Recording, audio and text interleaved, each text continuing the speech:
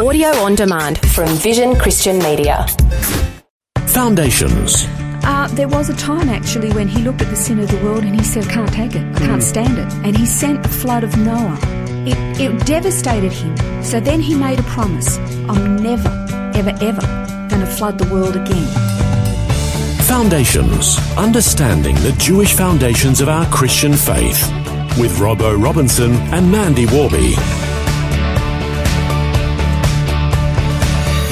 On today's program, we're going to open the parable of the prodigal son and look at it from an Eastern perspective rather than a Western perspective and see if it looks a little bit different. Yeah, I think the prodigal son is the favourite parable of all Christians because we see ourselves as this sinful reprobate son who comes home with his tail between his legs and is welcomed with open arms.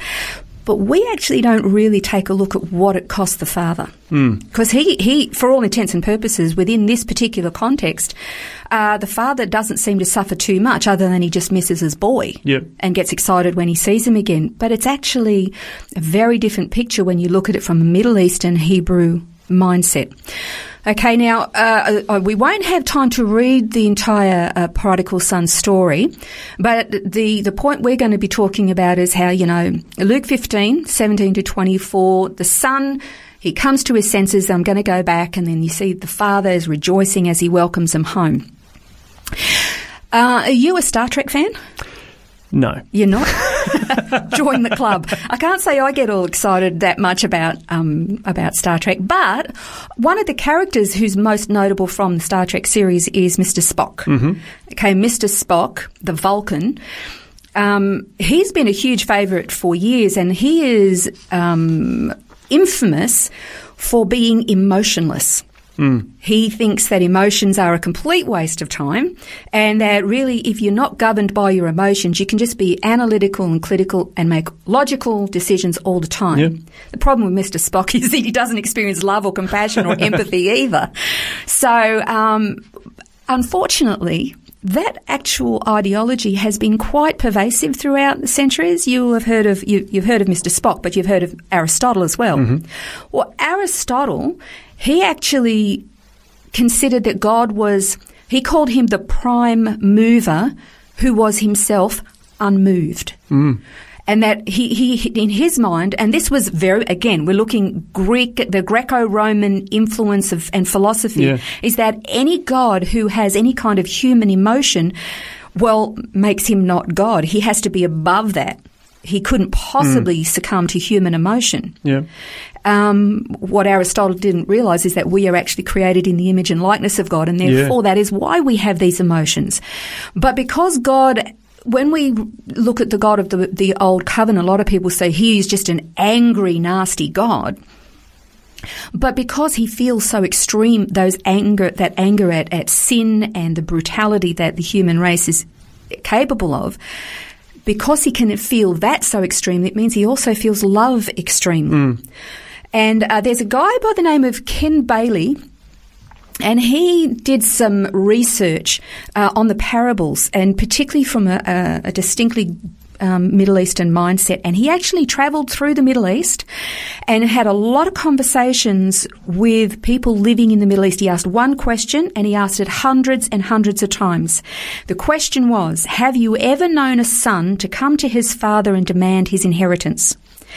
And every time the answer was the same, that it would be unthinkable, completely unthinkable, and that it would be an outrage and a gross insult to the father and the family.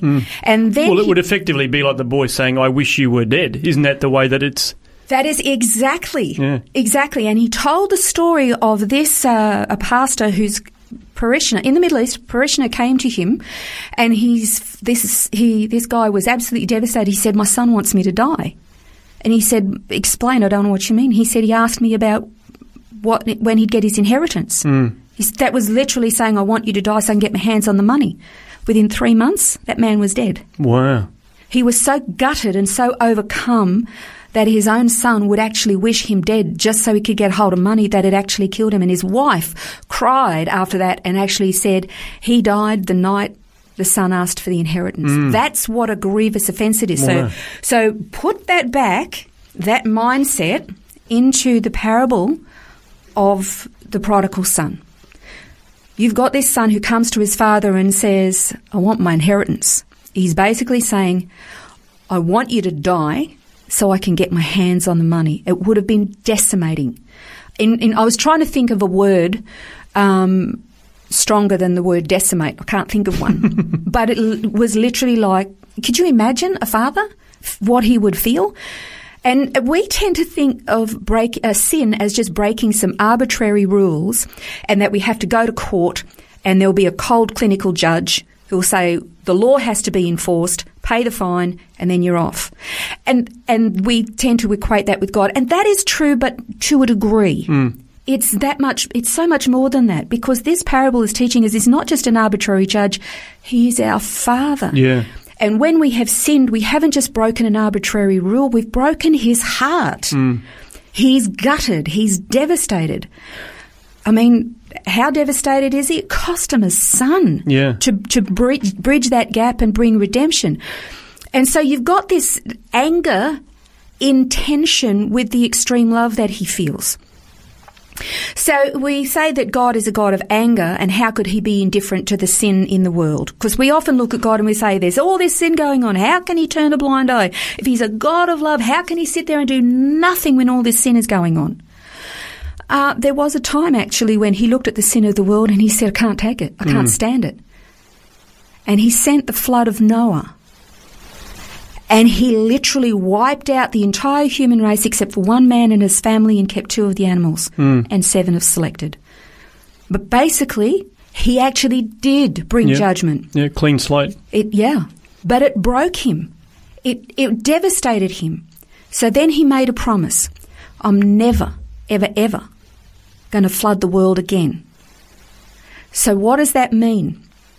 It actually means that the God who we tend to think of as cold and clinical and emotionless, who's only harsh and judgmental and this got a big stick, obey my rules, this big cosmic policeman in the sky who just wants to obey my rules or else. This is a God who feels deeply, emotionally, with great passion, and in extremes, far more extreme than we could feel.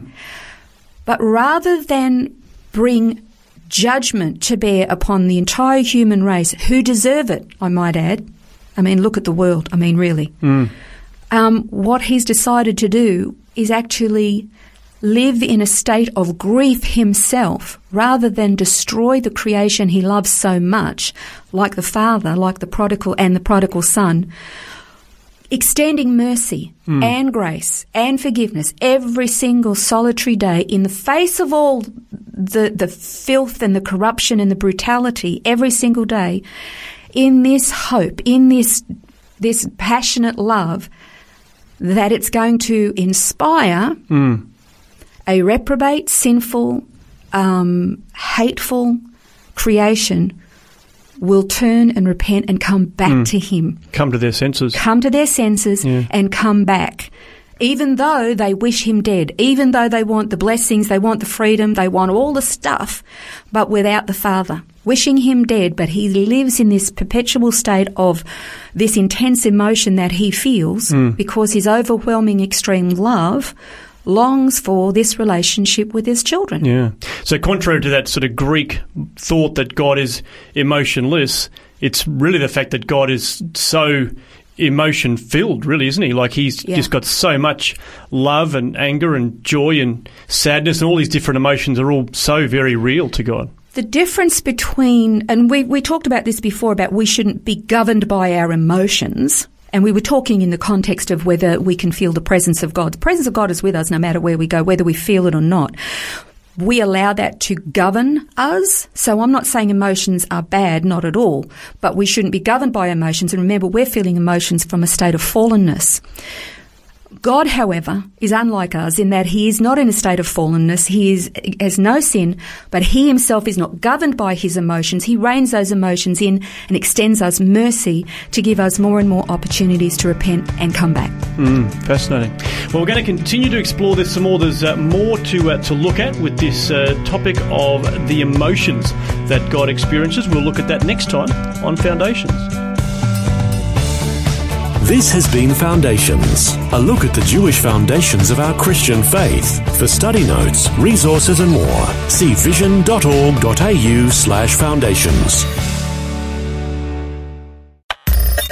Thanks for taking time to listen to this audio on demand from Vision Christian Media. To find out more about us, go to vision.org.au.